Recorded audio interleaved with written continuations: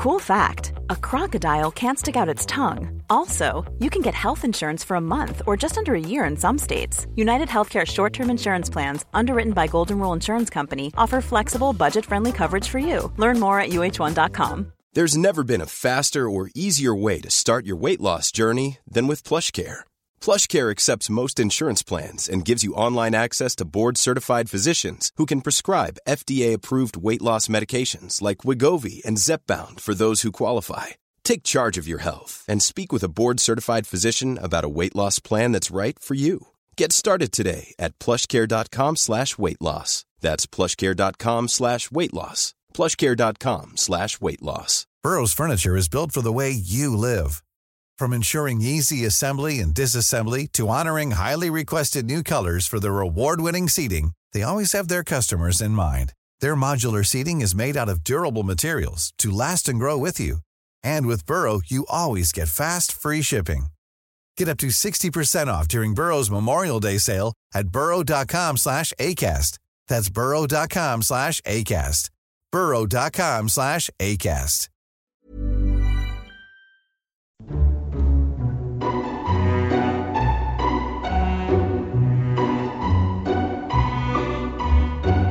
Hello and welcome to Lore Watch, a roundtable freeform discussion about lore and the games of Blizzard Entertainment. I'm Ann Stickney, one of two lore-focused writers from Blizzard Watch, and I've got both of my wonderful co-hosts with me today. First up, he's the other lore-focused writer over on Blizzard Watch. That would be Matt Rossi. Hey, Rossi. Hey, everybody. You caught me mid-yawn. I haven't slept in like 5 days. You're Edmonton, right? Or Yep. like, what is that? I don't know. Edmonton is about midway through Alberta. Alberta is the province. Okay. And Edmonton is about, if you go north to south, it's about almost exactly like 2/3 of the way up. Forgive my lack of Canadian geography skills, but I heard that there were tornadoes up in what, like Ontario or something? That's Ontario not even and remotely Quebec? close. Yeah, I think that's that's on the other side of the country. That's closer me. to him. Yeah, Okay. that's closer to him than me. All right. No, we just had like 3 days of snow. Oh. And today it just turned to, it's like it went from 3 days of snow to the bright sunny and 4 degrees Celsius. So you can't hear it now. It finally stopped, thank God. But like I was afraid I was going to be doing this podcast with the sound of all that snow melting right outside my window. Yeah. I have that happen here, not so much in my room, but sometimes if you're in the living room in the middle of the winter when it's starting to warm up, the snow will come off the roof in sheets. So it sounds like there's a train driving over This said, when this first started, I was making myself some food before the podcast. Yeah. And I was actually we were talking about, I don't even remember what we were talking about. I think we were talking about Warfronts, my wife and I.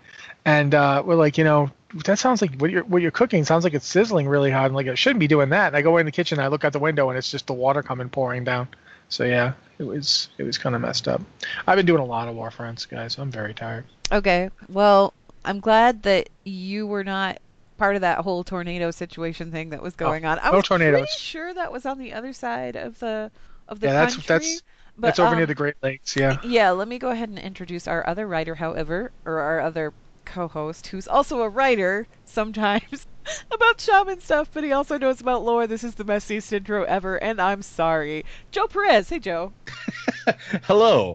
Yeah. How are you doing? And yes, this week has been interesting with tornado scares and now, all the other has it stuff. hit near where you're, because you're Yeah. up in like I'm in Buffalo. You're the other end of New York State. Yeah, I'm in Buffalo, but I'm right below like Toronto. Like I'm maybe an hour and a half drive away from Toronto.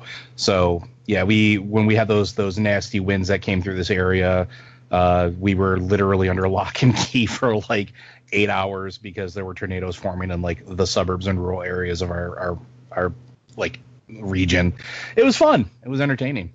But in good news, my new kitten has learned how to get along with my dogs, so that's entertaining. Awesome. So now That's they chase always each other good. around the house and just kind of like then fall out and lay next to each other and just kind of pant and call it good. It's good. Oh, if we're going to talk about cute animals, my wife and I were walking our dog and we saw a coyote.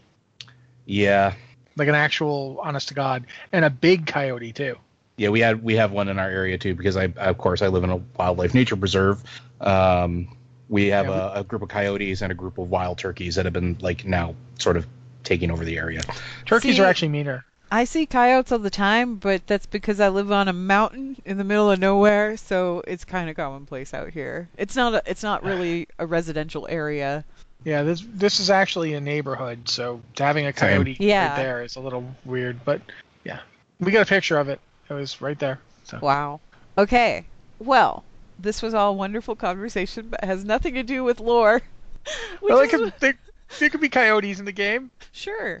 Listen, I was just commenting on how Samus has learned to get along with Sylvanas. It's fine. The Volpera look kind of like. I mean, they've got they're the whole fennec fox thing going on, but I guess that's not really close to a coyote at all, except that it's vaguely dog-like. Anyway, right. So, hi guys.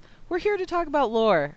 Lore about Blizzard Entertainment, which includes mostly World of Warcraft, because that's what everybody keeps emailing us and asking about, and sometimes other games as well, although not as much lately, because we haven't really had much come in the way of lore for other games lately. Not to my knowledge. I'm telling you, after BlizzCon, we're going to do a Diablo show. Yes. Yeah. We likely... I cannot wait.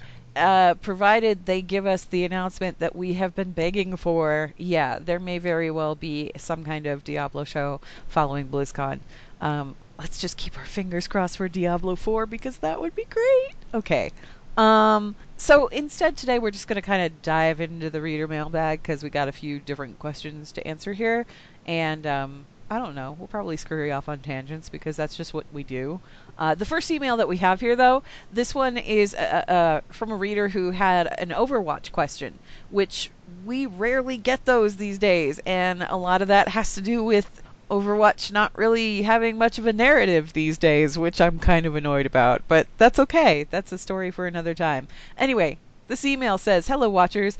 I play Overwatch in Portuguese, and I noticed that Mercy has a voice line just for Brigitte, something like, 'I'll protect you, Brigitte.' I've never heard Mercy say anything directly to other heroes. Are they related in any way?" No, not biologically. I mean, she would have known her because Brigitte is Torbjorn's daughter. And Torbjorn and Mercy obviously knew each other. They were even Torbjorn at one point was making the rifle that Anna uses using Mercy's technology, which Mercy was not 100% okay with. So they definitely would have known each other, and it's likely that if he brought his children over, I don't know how often he would have brought any of his children in to see what they do. I don't know if they had to take your daughter to work day or anything, but there's certainly an awareness of who they are. Well, it's also interesting to me because Mercy, Angela Ziegler, is a doctor, and, Brigitte is one of Torb's many, many, many children. It's entirely possible it's also possible that she is the physician that looked after his kids. I mean, if you're already working with somebody, you work with an organization, you're worried about the safety of your family, and you have a top grade medical person on your staff, why wouldn't that medical person take care of the, team members' families as another layer of security and safety? I can think of a couple of reasons why not. One would be that, Mercy had a job already, and there's how many people in Overwatch at its height? I don't think she could possibly look at everybody's kids. Secondly, it's not really her field. She's not a pediatrician.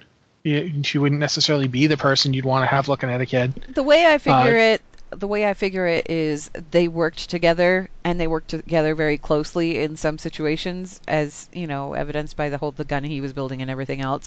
So it's kind of apparent that Torbjorn and Mercy were close anyway, in a friendly fashion. So maybe she's kind of like an aunt to Brigitte. Yeah, I could see that too. It's like the family friend who kind of isn't really related, but knows the kids well enough that they're happy to see them every time, Yeah, I could definitely, if nothing else, there's at least the familiarity of, it's Torbjorn's daughter. You know what I mean? You would at least know them that well.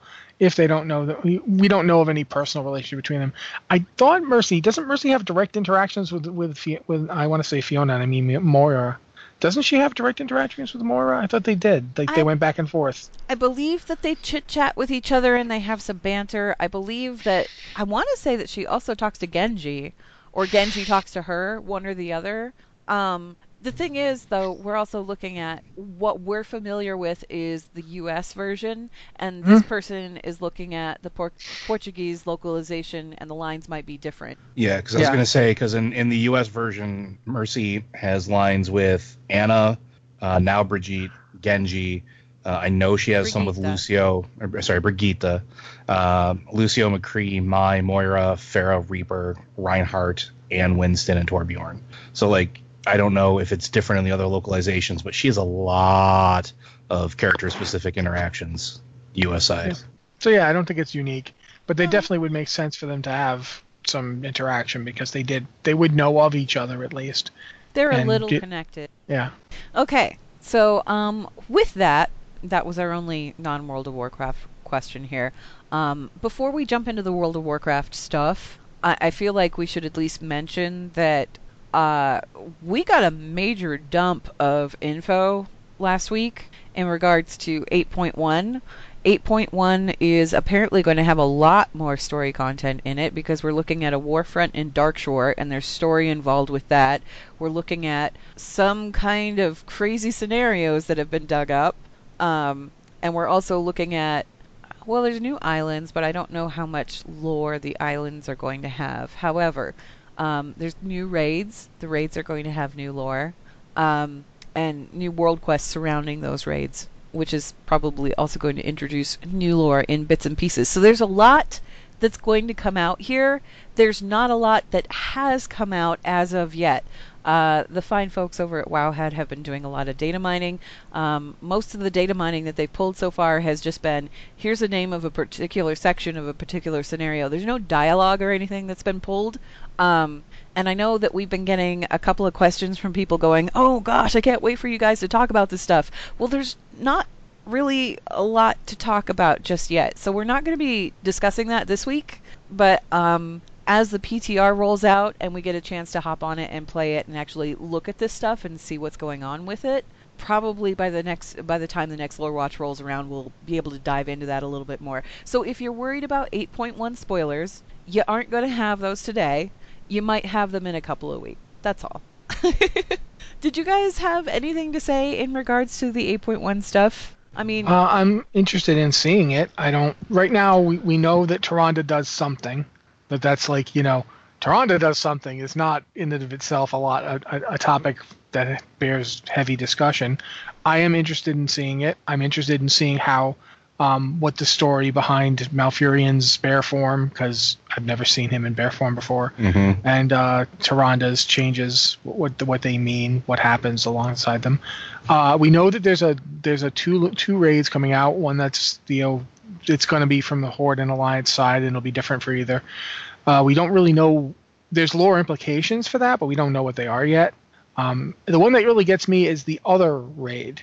The one that deals with what's going on underneath Stormsong Valley. Underneath the Shrine of the Storms, yeah. Underneath the Shrine of the Storm. And that was a very small raid with just 2 bosses, but there's a lot of implications going on there. Yeah, and it's very much touching upon stuff that you saw if you leveled through Stormsong. So that's all. It's stuff I'd love to talk about, but it isn't really. It would all just be me pulling stuff out of my butt. There's no information yet. The other thing that I'm kind of looking forward to is there is going to be heritage armor available for non-allied races. They are starting out with the dwarves and the blood elves, and those are they're quest chains, but they're quest chains that kind of take you back to important points in history for both the dwarves and the blood elves. And I am kind of looking forward to that, and I'm looking forward to seeing what they do with the other races. Because this is a kind of a way for them to roll out lore with a cool reward at the end. It sort of harkens back to Legion with the artifact weapons to a degree, where instead of getting a new weapon skin or learning new facts about your artifact, you'd go back and learn about your race. So there's that. That's kind of interesting.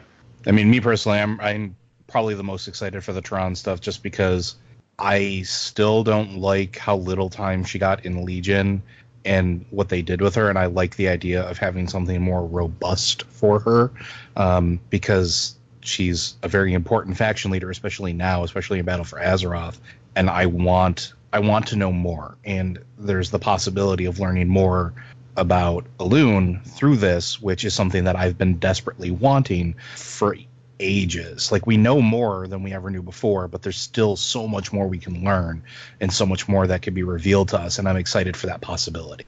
Yeah, I think with Legion and what was being presented in particular, everything that was going on in Val'sharah, and then the stuff in Suramar, which is basically, that was Tyrande and Malfurion's hometown way, way, way back in the day, like prior to the War of the Ancients. They lived in Suramar. So I feel like I kind of expected that they would do more with Tyrande and Malfurion, and they never did. It didn't quite pay off in Legion, so I'm hoping that we see it pay off here, because those two are in some desperate need of character development. And I know that a lot of people, they complain that Malfurion Stormrage is like really boring or whatever. Yeah, he is. He spent a lot of time sleeping. He wasn't there in Classic. The little bit that he popped up in Cataclysm, he didn't quite make, the most sense in the world, because he was like working for a neutral organization while the Horde was fighting the Alliance. It's like, Malfurion, really? Really? Okay. So I'm hoping that we'll see more in terms of like character development for them both, because I don't feel like they've really gotten any since the Third War, since the stuff that was going on in Warcraft 3. This is the problem that I had. This is the problem that I had with A Good War, in that they were trying really hard to hype up Malfurion as terrifying to the Horde, as this nightmare presence that the common Horde soldier was absolutely terrified of. Yeah, but why? They didn't do anything in game to really give you any sense of it. Yeah. No. And I want them to finally take the guy that blew up the world off the chain and have him ruin things. Not once, but twice. Twice. I want to see Malfurion Stormrage walks out into a field, say a couple hundred Forsaken with war machines are coming at him, and they all get sucked into the bowels of the earth by giant thorns. I want to see like a tornado come ripping up out of nowhere and make him frightening. Make him the figure that when Saurfang was going up against him, Saurfang knew he's going to kill me. Like he knew. Saurfang knew I have no chance against this guy. I'm so scared of this guy that I will attack him from behind. I will abandon my honor because that's how terrifying this guy is. I want to see that as well, because we have not gotten that. And then, as scary as he is, Tyrande you should be scared of him, and then turn over and look at Tyrande and be like, oh God, I'll go back to the terrifying moon monster person, because at least he might kill me. I don't know what she's gonna do to me. That's the thing with Tyrande. Tyrande is the person who, when she gave an order to the Sentinels and they were like, we don't have to listen to you, she was like, oh, well, then I guess I'm going to kill you. And she did. Malfurion is a force of nature. Tyrande is like the living embodiment of a god. Yeah. I mean, these two should be terrifying, but they should have some kind of humanity about them as well. And I feel like everybody's trying to latch onto that humanity part of it. Oh, let's talk about their love story. Let's talk about all this other stuff. No, I want to hear about how badass these people are. Well, that right there. No, they are, Well, that's exactly it, too. And I think that the time has come, especially now, for the Alliance to need to, I don't want to say lose some of their humanity, but to lose focus a little bit on that humanity, because that's always been everything for years. Like, it's always, we're going to, Anduin wants peace, and Gen is going to be calmed down, and the monster in him is going to subside, and all this other stuff. And it's like, it's okay for them to want to seek vengeance for what's happened to them. Let them show some of that emotion, that other range. Let them be destroyers or reckoners for a little bit, and that's okay. Like, they don't always have to be one thing, and I like that because it adds Let them be depth. larger than life, because they are, and they should be, and we should be terrified of them as Horde players, and we should be maybe kind of terrified of them as Alliance players. These guys are ancient. The only things older than them are the Draenei. And when you see Velen actually do stuff, you get that sense. Yeah. Even on Alt Draenor, when Velen stepped into the Void God and purged it, that's the kind of thing that these people should be doing. Absolutely. Okay. So let's jump into the first question here, and this actually kind of ties in a little bit into the 8.1 announcements. This is from Tuckfin Shadow Sprocket, who darn well better be a gnome, although they do not specify, but they say, "Hey, Watchers, Tuckfin Shadow Sprocket here again. I was wondering if the new Warfront in Darkshore ends up in the Forsaken favor and they take hold of Darkshore. Does that mean that the whole area will become decayed and spooky? Also, if elves take Lordaeron and Brill, will they somehow breathe like life back into those woods? I mean, they do already have that hidden area where those fairy dragons perform that ritual. Take care, Tuck." Do you think that, given what we've seen in Arathi, where we started the Warfront in Arathi, and now if you go to Arathi, it looks like the Warfront area, are we going to see something similar in Darkshore, and what is that going to look like? What do you think, Joe? I don't know. I don't know what the Warfront's going to look like beyond like a continuation of what we saw in the sort of the lead up to the burning of Teldrassil, and that's fine, and I'm okay with that. But I'm really curious. Like, Tuck has me thinking now about the aftermath of that. So thank you, Tuck. I actually really like the idea that at the end of this, that Kalimdor becomes more horde focused. In this case, like, that's where the Forsaken sort of win and set up shop, and if that's the case, and maybe that's the crux of what this is. Like, the Forsaken are trying to expand and trying to sort of, take over this little corner of Kalimdor, and then having the elves like leave that area and go back and start taking over Lordaeron and Brill and breathing life into it. And I totally forgot about that fairy dragon thing. I totally forgot about that. I know, right? But it's like, we know that they can clear the plague out of there in theory because Jaina did it. I mean, Jaina brought in that ice storm and kind of got rid of the stuff that was pouring out of the gates there. Now, whether or not she can clear the entirety of irradiated Lordaeron, that's another question. But see, I don't know. Here's my thoughts on that. Okay. First off, there's plenty of stuff in Kalimdor that the Forsaken haven't claimed yet. And one of those things, yes, evil crows outside my window. Thanks, I am doing a show. It's like you got a Halloween soundtrack going on behind you. One of those things is Hyjal.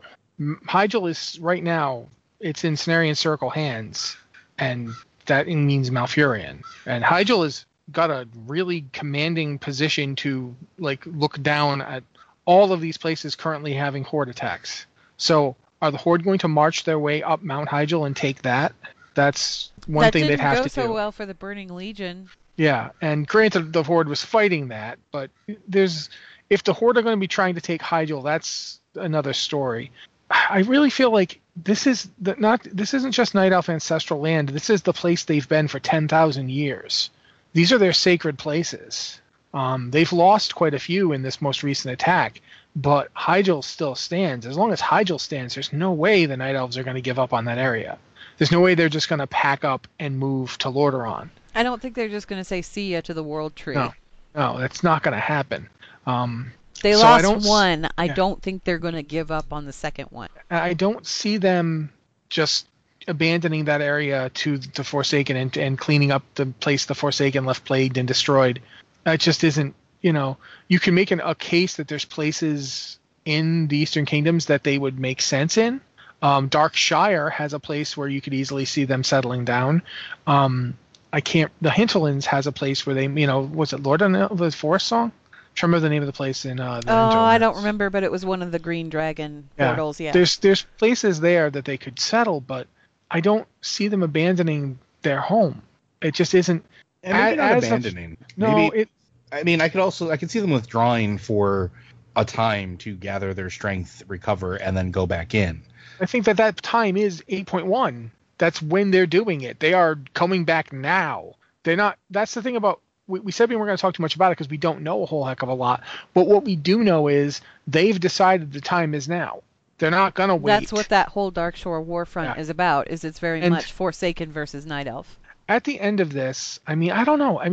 I get why you'd want to have the story, but I can't. First off, if the Forsaken settle down there, it's not going to be all spooky and haunted and blighted like they are, because they burned it. They didn't just burn Teldrassil, they burned their way up to it. It's like when you were doing the world quests, the goblins were out there spraying flammable oil and setting stuff on fire everywhere and using Azerite bombs. I don't know. This is not a situation where I think you're going to get a nice Halloween aesthetic out of it. I think it's going to be flamed out, destroyed, dead in a way that isn't aesthetic. It's total horror show, but not in the creepy, spooky, plaguey way. It's like this place has been seared and destroyed. It's like post-apocalyptic. Yeah, that is. Yeah, it's like Fallout. Wow. The Forsaken have never been this destructive. Like, this is destruction on a scale that I don't think even they understand what they're doing. So I don't know. I don't feel that this what this is. I'll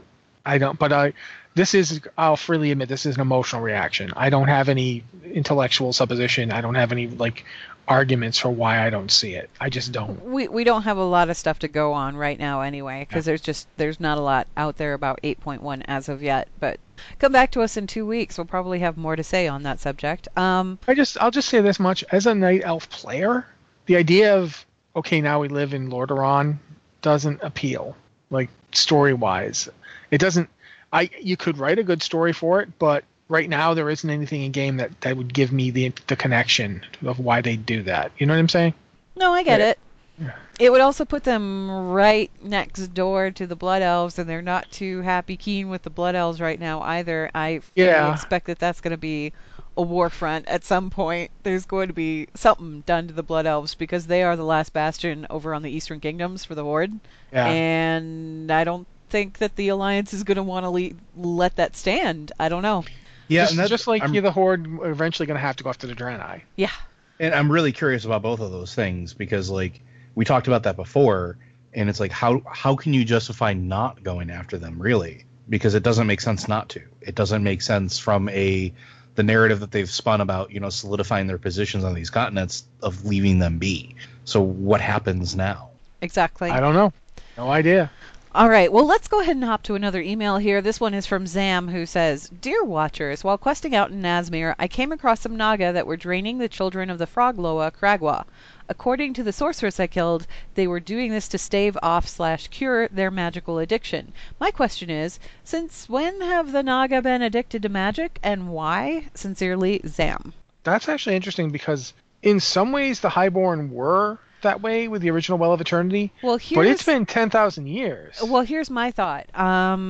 Back in Warcraft 3, when you play through the campaign where Lady Vosh first comes and talks to Kael'thas, she mentions the magical addiction thing as something that the Naga have been dealing with. And that's how she broaches the subject with Kael'thas. She says, look, we're the same. We're suffering from the same thing. We're both dealing with this magical withdrawal because the Well of Eternity is no longer there for us, and the Sunwell is no longer there for you.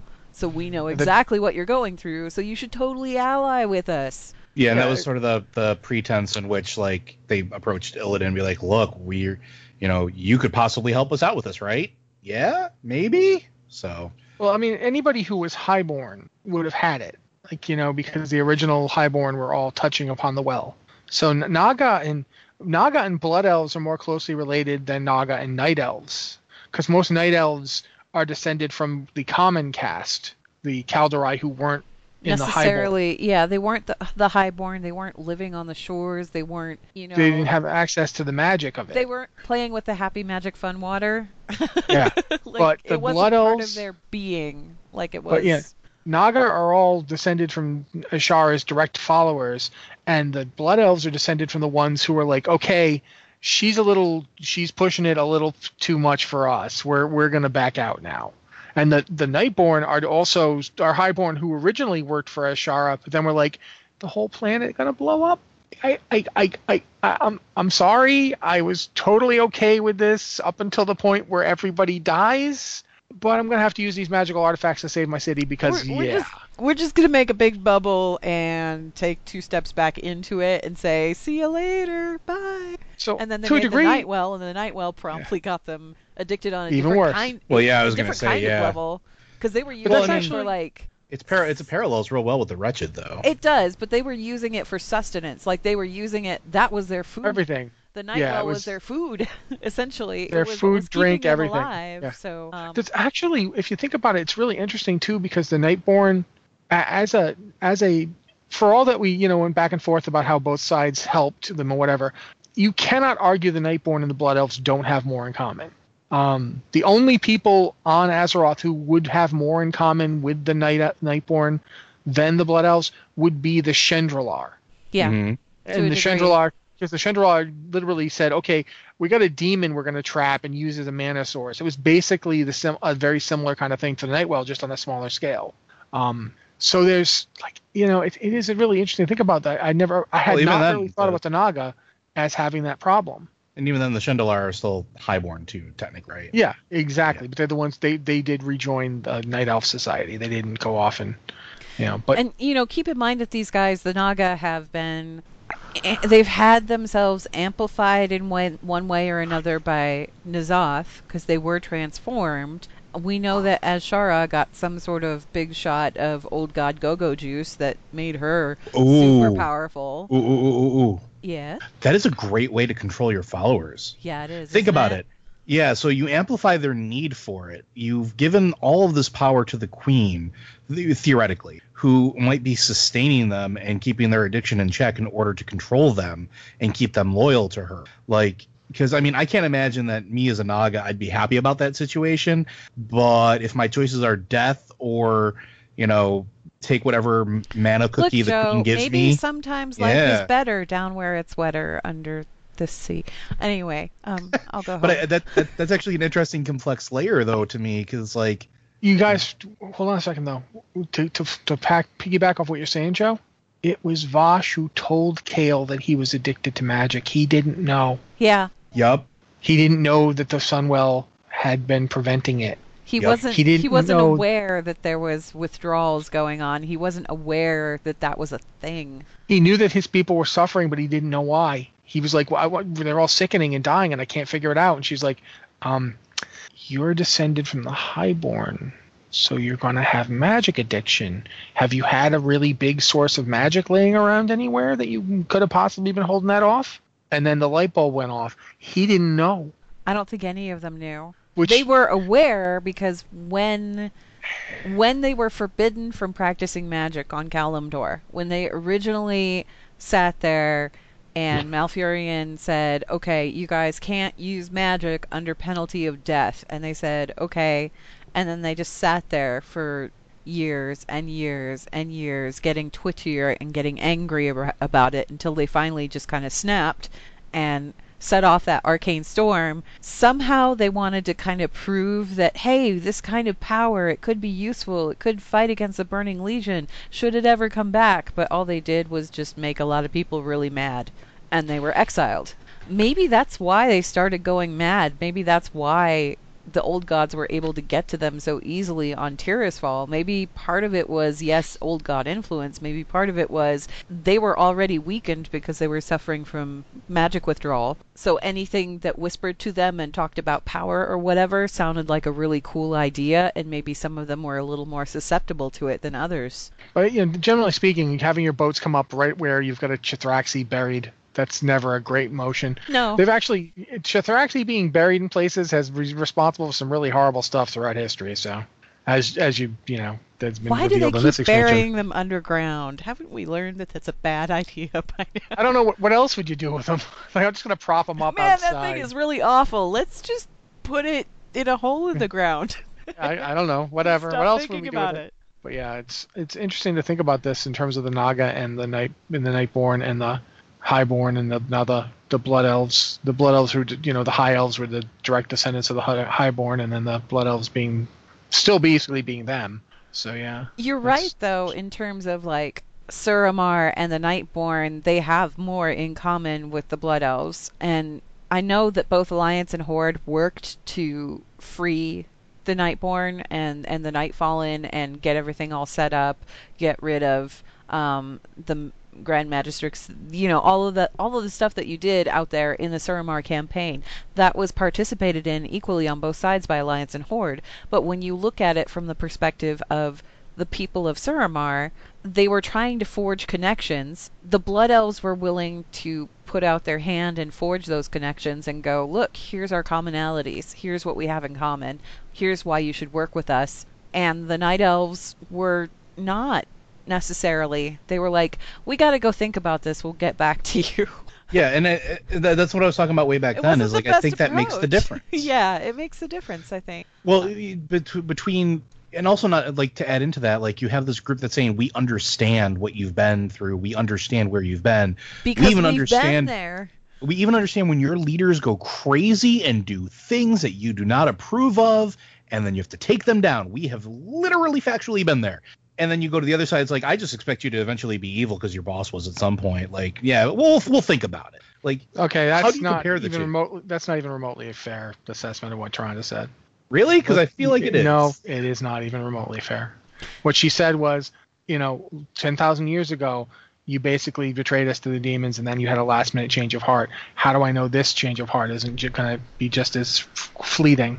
Which she had a good point. She did have a good point, but when Suramar... Presentation matters, man. When you have the option of, this group might work with me in 10 years if I've proved myself sufficiently contrite, versus this group will work with me right now, I'm not surprised that she went where she went. That's not what I'm saying. I'm saying that... I'll just say it. I'm saying that the Blood Elves are short-sighted and always willing to make the bad decision if it gets them a temporary advantage, and they're completely willing to do it this time too. I don't know if it's short-sighted so much as desperate. Well, at this point, it's not even desperate anymore. For now, Blood Elves are fascinating in that they live for thousands of years, but never seem to look forward. Well, we're in trouble with this troll war. How do we win this? We'll give these brutish, barbaric people the exact same magic we have. There's no way that's going to backfire on us. We're only giving it to 100 of them. Yeah, it's not like humans are smart enough to teach each other. Wait a minute, they built an entire magical city already? Wait, but they're way more adept with this magic stuff than we are? We never saw that coming. Yeah, there's a we could go into this and literally be the entire show would be just talking about the various. I saw on Twitter somewhere someone saying something like that elves in the Warcraft setting are like Eevee from Pokemon.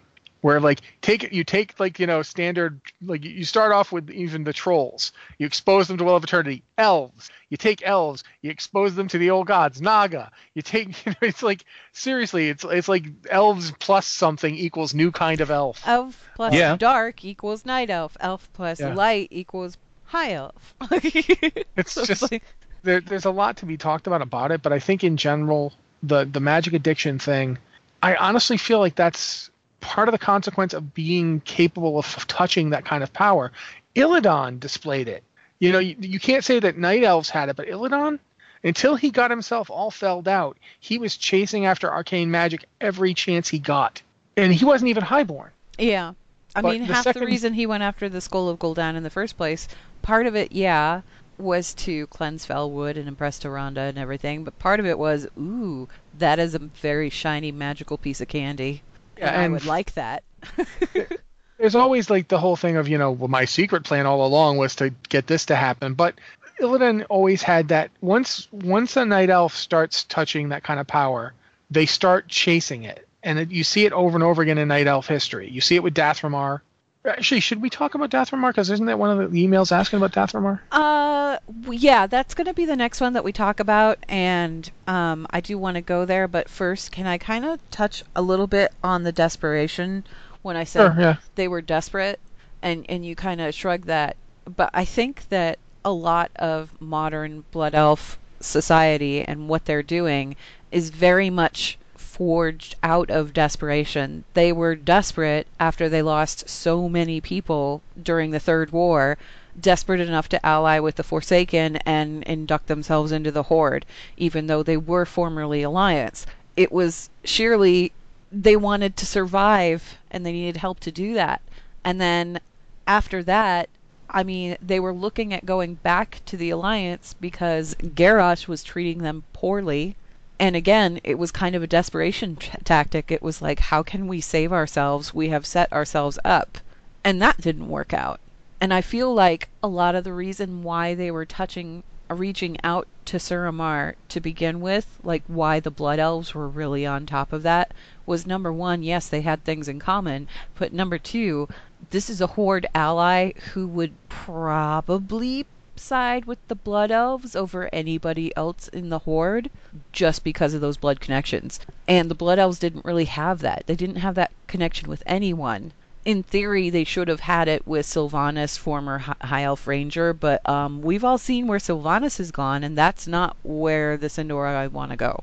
So they don't have anybody that they can stand next to and say, yeah, these guys are our allies, 100%. It was always, they were an addition, but they weren't necessarily the most well-respected addition to the Horde. And I feel like a good chunk of why they pulled the Nightfallen in, like why they were so eager to do that, was so that they could bolster their numbers one way or another. You know what I mean? Yeah, I just think that in the end, it's going to turn out to be another one of those situations where the Blood Elves make problems for themselves. Oh, probably. More, but then again, it's not really. I think Dathomar is a good place to talk about that. So. Okay. Well, our next email is from Easy Target, who's a verbose troll hunter from Oldemon, who says, is Dathomar Sunstrider dead? A quick bit of internet searching does not actually say how, when, or where he died. Is it in a book that I may have missed or read over, and it just did not register? If he is alive, while Legion would have been a good reveal, Battle for Azeroth would be better. What do you guys think? There's a tomb for him on Sunstrider Isle. Yeah. When you're doing that. Is he in the tomb? Well, here's the thing. I don't think Dathomar is one of the few. When we talk about blood elves and high elves and all that, Dathomar was never a blood elf. He was a high elf. Dathomar, however, at one point was a night elf. He would have looked. He was a highborn. He would have looked like a night elf. And when they made the Sunwell, they changed themselves. Yeah, there was a physical shift. Yeah, and he lived through that shift. It's not like Anasterian or Kael'thas were born as they are. It's Dathomar like when you do the intro for Suramar and you see Elisand. Is it Elisand?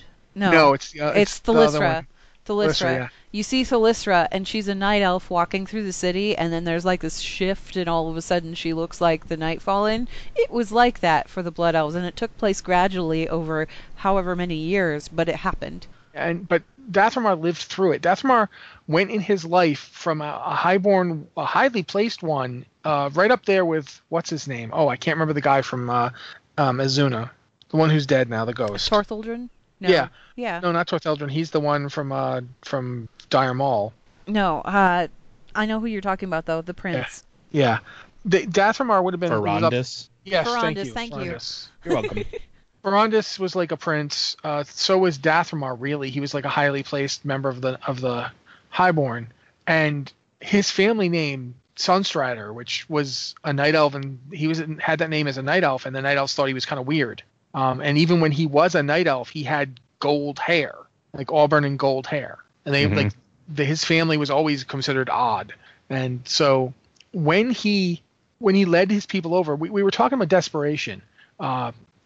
His people, his version, his part of the Highborn joining the Kaldorite resistance was an act of desperation. Like when he saw Ashara going totally crazy and throwing in her lot with Sargeras, he was like, this is not a good idea. Only he didn't have a city bubble to hide behind. Yeah, and the thing is Dathomar is unique in that he was offered the power of a satyr by Xavius. And he was like, so I get to get turned into a goat monster. Well, that's nice. That's interesting. I'm going to have to think about that. If you could just give me a little, I'm just going to head for the door here, and I'm going to sidle out of it with never looking away from you. And okay, now that I'm out the door, I'm going to run as fast as I can. I'll get back to you. I'll get back to you on that one later, much later. So for all that he was a highborn, Dathomar realized this is crazy. Dathomar basically ghosted Xavius. Yeah, pretty much. That's a pretty accurate description. So Dathomar went from that guy. He was well placed. He was powerful. He was respected. People like Xavius and Ashara took his advice and listened to him, to a nobody. Like when the war was over, when they managed to save what little they could, he was stranded on a continent with people who had been literally nothing. Like, Malfurion and Tyrande were not important people before the revolution. Tyrande was like a minor league priestess. She was a novice. Yeah, and a temple at Suramar, mind you, not even like Zinashari, which was the big deal. Suramar was the other side. It was the lesser of the two cities. Zinashari was the hotness. and that's where he was from. And suddenly this jumped up minor priestess from like the second-rate temple and that guy are calling the shots and telling him he can't use the arcane magic he spent most of his life learning to use. He and all his followers have to just, pick berries now? What exactly are we supposed to do with ourselves? And all that time, the desire to use an arcane power is gnawing away at him. You want us to be one with nature? Like, go outside? What? Well, you've seen, like, I think the Nightborn are a really good example here. You've seen how they approach nature. Like, look at the botanist. Everything in Silvermoon and Eversong Woods is artificial. None of those trees were there when they moved in. They grew all of it. They manufactured all of it. And that's exactly the way you operate. And that's exactly what the Nightborn did too. Like, look, what was his name? The one that you fight, High Botanist? Yeah, the High Botanist. Yeah. There's that bit where Kagger goes, he turned himself into a plant? Yeah. And Felicra is like, he was really into his job. Like, she kind of brushes it aside. But if you look at the Arcanadorn and like the way that there's that group that were kind of like arcane druids before the druids, the guy, he basically says it. He's like, that this is a melding of arcane and nature magic. Their approach was different, and suddenly half the approach is gone. Like, we're not going to use arcane magic. You're talking about desperation. The entire existence of the High Elves and Silvermoon and Quel'Thalas was born out of an act of desperation. Dathramar basically made a series of desperate moves throughout his life that changed his people utterly. Because all of the people of his generation, and he's at least 4 generations above Anasterion, I believe. I think Anastarion's his great-grandson. Something like that, yeah. Just guessing, I don't remember. But Anastarion's generation grew up over, like, they lived 2,000-3,000 years or so. They grew up being that. But Dathramar didn't. Dathramar was, when he was in his youth, he was part of an empire that covered the whole planet, that completely surrounded the Well of Eternity, that could make exclusive use of the Well of Eternity. Pretty much nobody else had access to it. It was a night elf lake, and the Highborn were the chosen people of Azshara. They were the Kaldorei to be. And in his lifetime, that all changed. And Silvermoon is it's a direct response to that. It is Dathramar. Everything about it is Dathramar. So if he were alive right now, I'm not saying he isn't. As far as I know, he's dead. I mean, there's the shrine of him. He would not be taking a backseat to anything. No. I can't. The only reason I can imagine it would have taken something substantial for him to have gone into hiding. Yeah.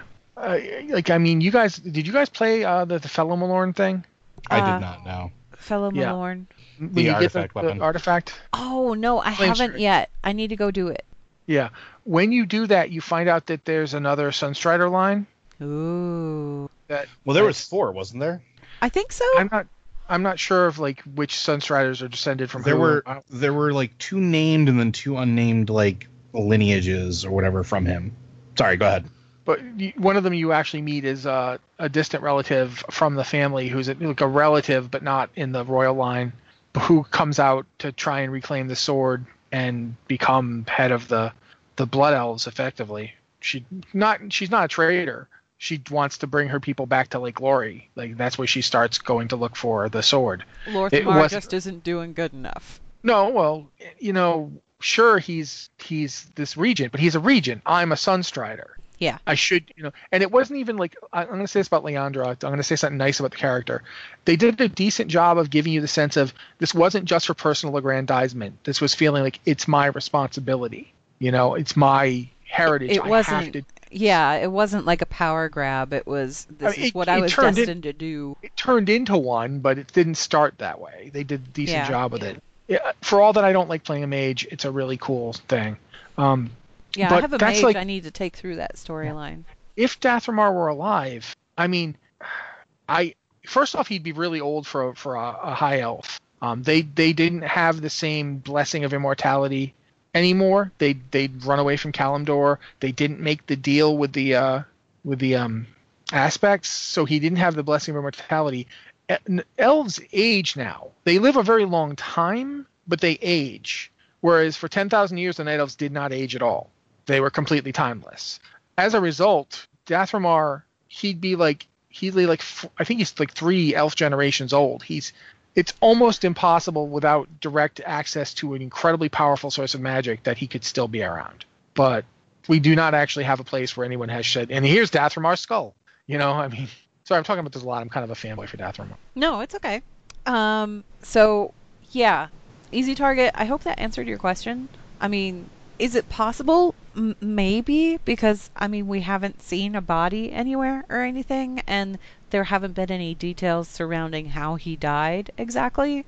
But there are records that, yes, he died. He's not around anymore. There are monuments to him. It would be I would love them to write a book that was the starting of Blood Elf Society. I keep saying Blood Elf, but I mean High Elf. But what happened when they got over there? Like, did they contact the old god servant? Did that drive them away? Is that why they left? That's the only thing that's kind of bugging me about this heritage armor. Yes, we're getting Blood Elf heritage armor, but the Blood Elves really, it was the Third War. That's when they came to be. And I kind of want to hear about what happened before that, because there are thousands and thousands of years of High Elf history that we don't necessarily have the whole story for. So, I understand why they're going the route where, oh yeah, you'll learn about the history of the Dead Scar, and you'll learn about all the stuff that happened in the Third War, because yes, that is how the Blood Elves came to be, but they were a people before that. And what's really funny about that is it kind of feels like, yeah, I don't know, it's kind of like if someone was like, okay, Anne, are you ready for human heritage armor? Okay, yes, I am. Do you remember 10 years ago when you lived in San Diego? Quickly, we're going to relive those experiences, but I lived those. I was just there. They said, do you remember when this happened? Yeah, it was my job. What are you doing? I don't know why. It makes me laugh every time I think about it. It's like the Third War is relatively recent in terms of history. It's only been 30 years, something like that. No, not even 30 years. Oh, like 10, I think. Maybe yeah, 12. because I think we're at year 34 or 35 in the timeline, and that's from year 0 where the first war began. So yeah, so it really hasn't been that long since the Blood Elves became Blood Elves. Yeah. It's kind of like, do you remember this? No, Of course I remember it. Yeah, I'm not going to knock the idea behind it where they're like, let's show people the history, because maybe not everybody has played Warcraft 3. Maybe not everybody is aware of what went down. Maybe that's a story they would like to see more of. Maybe they aren't as obsessed with lore as we are. Because we are. But it's still one of those things where it's like, maybe they could have gone with a different part of history. No, I guess not. Not if you're going to go Blood Elf. You can't just give them High Elf armor because they're not High Elves anymore. They aren't. So, okay. And we already have several pieces of quote-unquote Blood Elf heritage armor in the game already, because there's stuff that's already attributed to their ancestors when they, founded that entire Sunstrider Isle. Like, we've got a whole bunch of stuff in the game that sort of harkens back to that, so I'm curious how that's gonna work out. It's times like this that I wish that we still had the Caverns of Time up and functional and working, because these feel kind of like, okay, here's how we can give you a bit of history without the Caverns of Time, right? But if we had the Caverns of Time, we could go back into periods of history that maybe might not be the most relevant to what's going on present day, but would still be a good opportunity to kind of showcase some history. You know what I mean? I miss the Caverns of Time. Do you guys miss the Caverns of Time? I do. I do, actually. I go there just to look at old stuff. I've gone there for the Hidden Skull quest recently. The Hidden Skull quest? Oh, yeah. So if you get revered with the Volduni, you can buy a skull. And when you place the skull, a troll spirit comes out, and he makes comments about where he'd like to go and what he'd like to see, because he died before he got to see the world. And so you can take him to these individual places as you puzzle them out. The Caverns of Time happens to be one of those places. And so I just obviously this is something I need to look into. I'm still in the middle of Nazmir right now on my Nightborn character. But it's a little thing yet. It's a little thing that sits in your bag, and it's highly recommended, especially if you are like us and you like going to the old places in the world. because there's some really cool callbacks, and they're places that maybe as a player you haven't gone and visited in a very long time. But I thought it was interesting because I was just talking about this like 2 nights ago. It's like, I haven't gone to the Caverns of Time in forever. This made me go there. And I'm like, I forgot how cool this place really was. And like when I first saw it, like I remember first seeing it as a player and just being awestruck of like, this is cool. And even now, like going back after so long, it's like, this still is really cool. I miss the Caverns of Time. Do you remember when we used to be able to go there before you could go in? I was gonna say the angry dragons. No, oh, yeah. The first time I went to the Caverns of Time was in vanilla, before it was actually a place you could go or do anything with. And I made the mistake on my Alliance character, my first character. I wanted to run around and explore the world. That's what I did when I hit level 60. So when I was running around in Daenerys, I found this weird path that went up to these sandy rocks. And I'm like, oh, what's here? I don't know. Let's just go up there and find out. And I went up there and found out that it was a very angry dragon that killed me like almost instantaneously. At which point I was like, oh, oops, that's a thing that happened. So I ran back to get my body. And when I ran back to get my body, I realized that you could actually resurrect on the other side of the stones blocking the doorway. So I did. And I went down there. And it looked very different from what it actually ended up looking like in Burning Crusade. Like there were serious differences to it. Obviously, not all of the entrances were there down below for the different, the different dungeons as of yet, because they weren't a thing yet. There were places where they could be, but there was nothing there. Yeah, they were sort of like sealed off like little like cubbies, if I remember right. The hourglass looked very different. Mm-hmm. It was much larger, and it didn't have any of the gold work or anything. It was just this pink light that was sort of bent in the shape of an hourglass, and there was sand going through it. It was weird. It was super weird. And I was so happy when they added it to the game in Burning Crusade, because I was like, cool, that place is actually doing something now. This is great. Yeah, I miss going there. I miss going there with a purpose. Yeah. It would be nice if they put in another dungeon there. I'm honestly, I've always been surprised they haven't had a dungeon that was like, them calling and going, we can't control this place anymore without our aspect powers, and this thing's going nuts. Can you go check out, see what's going on? Because that would be the way to do it, in my opinion. I'm going to raise something different. Instead of a dungeon, scenarios. Scenarios would be even better and widened up for players, because then if you develop something along those lines that doesn't have like a typical class structure necessary to complete them, then you sort of open up more of the possibilities, and you can do some of the really cool things. Like you could do the fall of the Night Elf lands. You could do the founding of Sunstrider Isle. You could do like the arrival of the Draenei. Like you can do all of these things in a scenario setup and just have a really cool time where it's like, you only need 3 players to go and do it. And it'd be a nice way to just introduce some more story. Or like backstory, I said, maybe not, the most relevant to whatever's going on right now, but it'd be the kind of thing that it's like, tack on a few of these when the expansion is getting slow.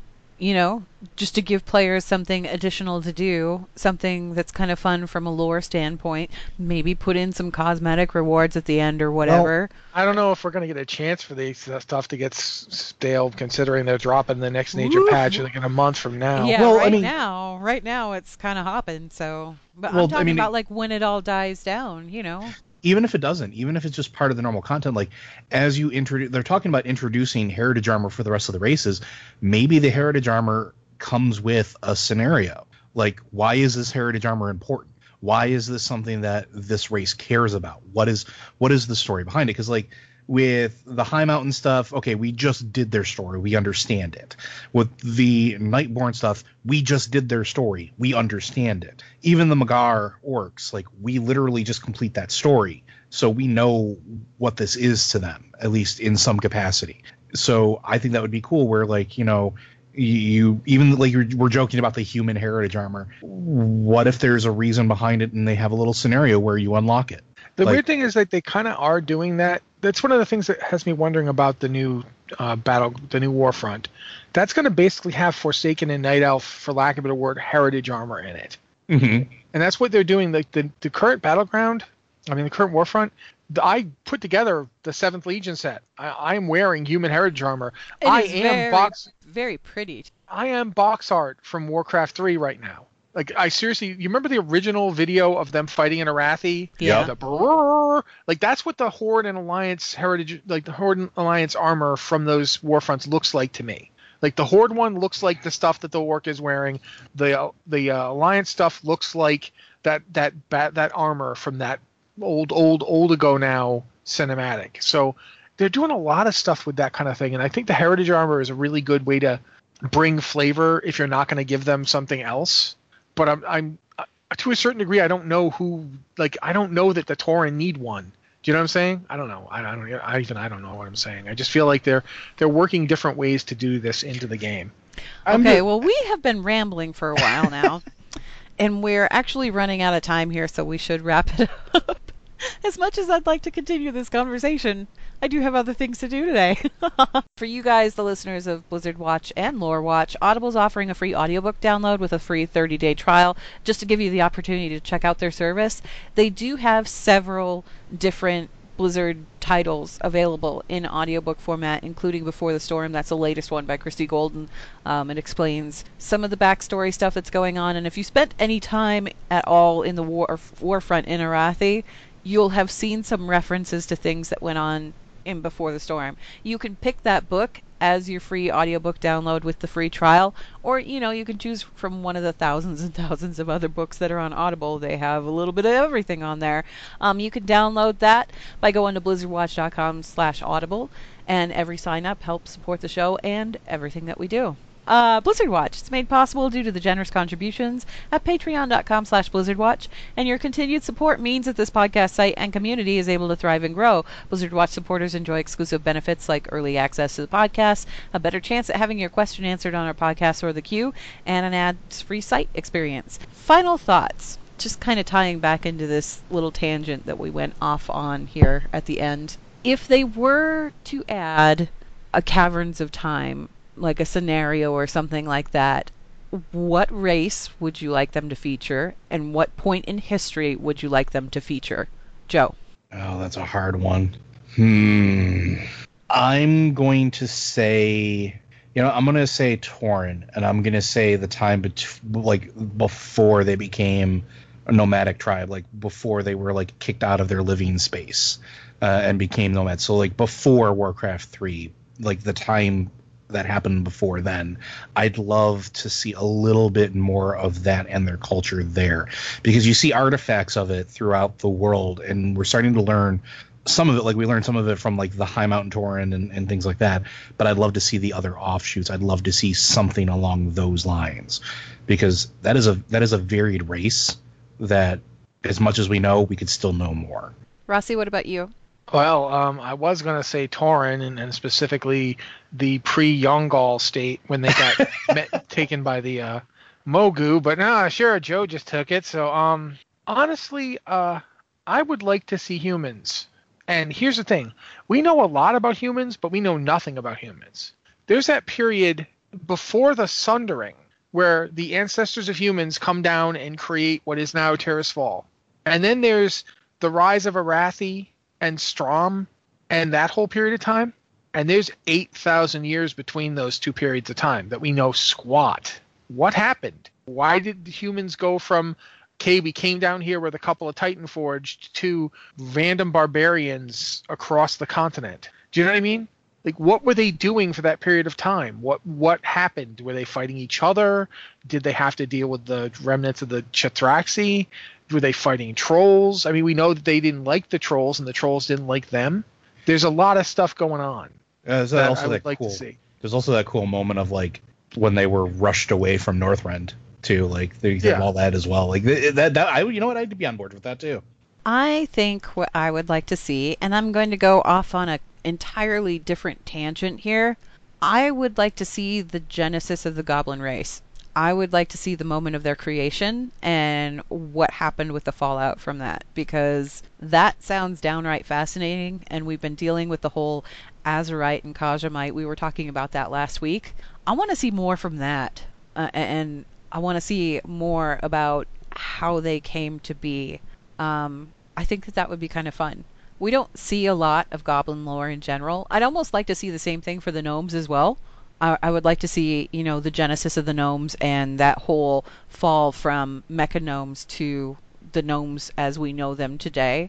Any of that kind of stuff to me would be interesting, because those are two races that we really don't see featured very often, and I think it would be cool to have like moments from their history to go back to and look at. What do you guys think? I mean, the Goblin one, especially after the stuff we talked about last episode, would be super, super entertaining. Okay. Yeah, the Goblin stuff would be interesting to see. Okay. All right. Well, anyway, so that wraps us up for Lore Watch. Thanks, as always, for listening to the show, and we will see you again in 2 weeks.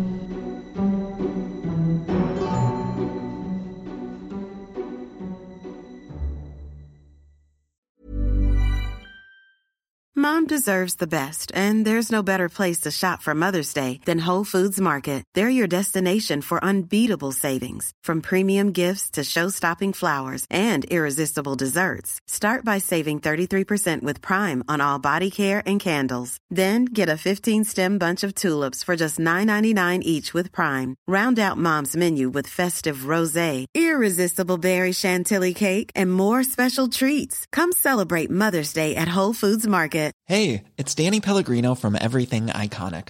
Ready to upgrade your style game without blowing your budget? Check out Quince. They've got all the good stuff, shirts and polos, activewear, and fine leather goods, all at 50 to 80% less than other high-end brands.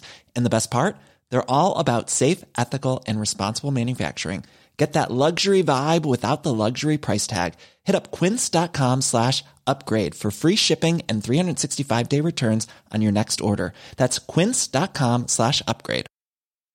Hi, I'm Daniel, founder of Pretty Litter. Cats and cat owners deserve better than any old-fashioned litter. That's why I teamed up with scientists and veterinarians to create Pretty Litter. Its innovative crystal formula has superior odor control and weighs up to 80% less than clay litter. Pretty Litter even monitors health by changing colors to help detect early signs of potential illness. It's the world's smartest kitty litter. Go to prettylitter.com and use code ACAST for 20% off your first order and a free cat toy. Terms and conditions apply. See site for details.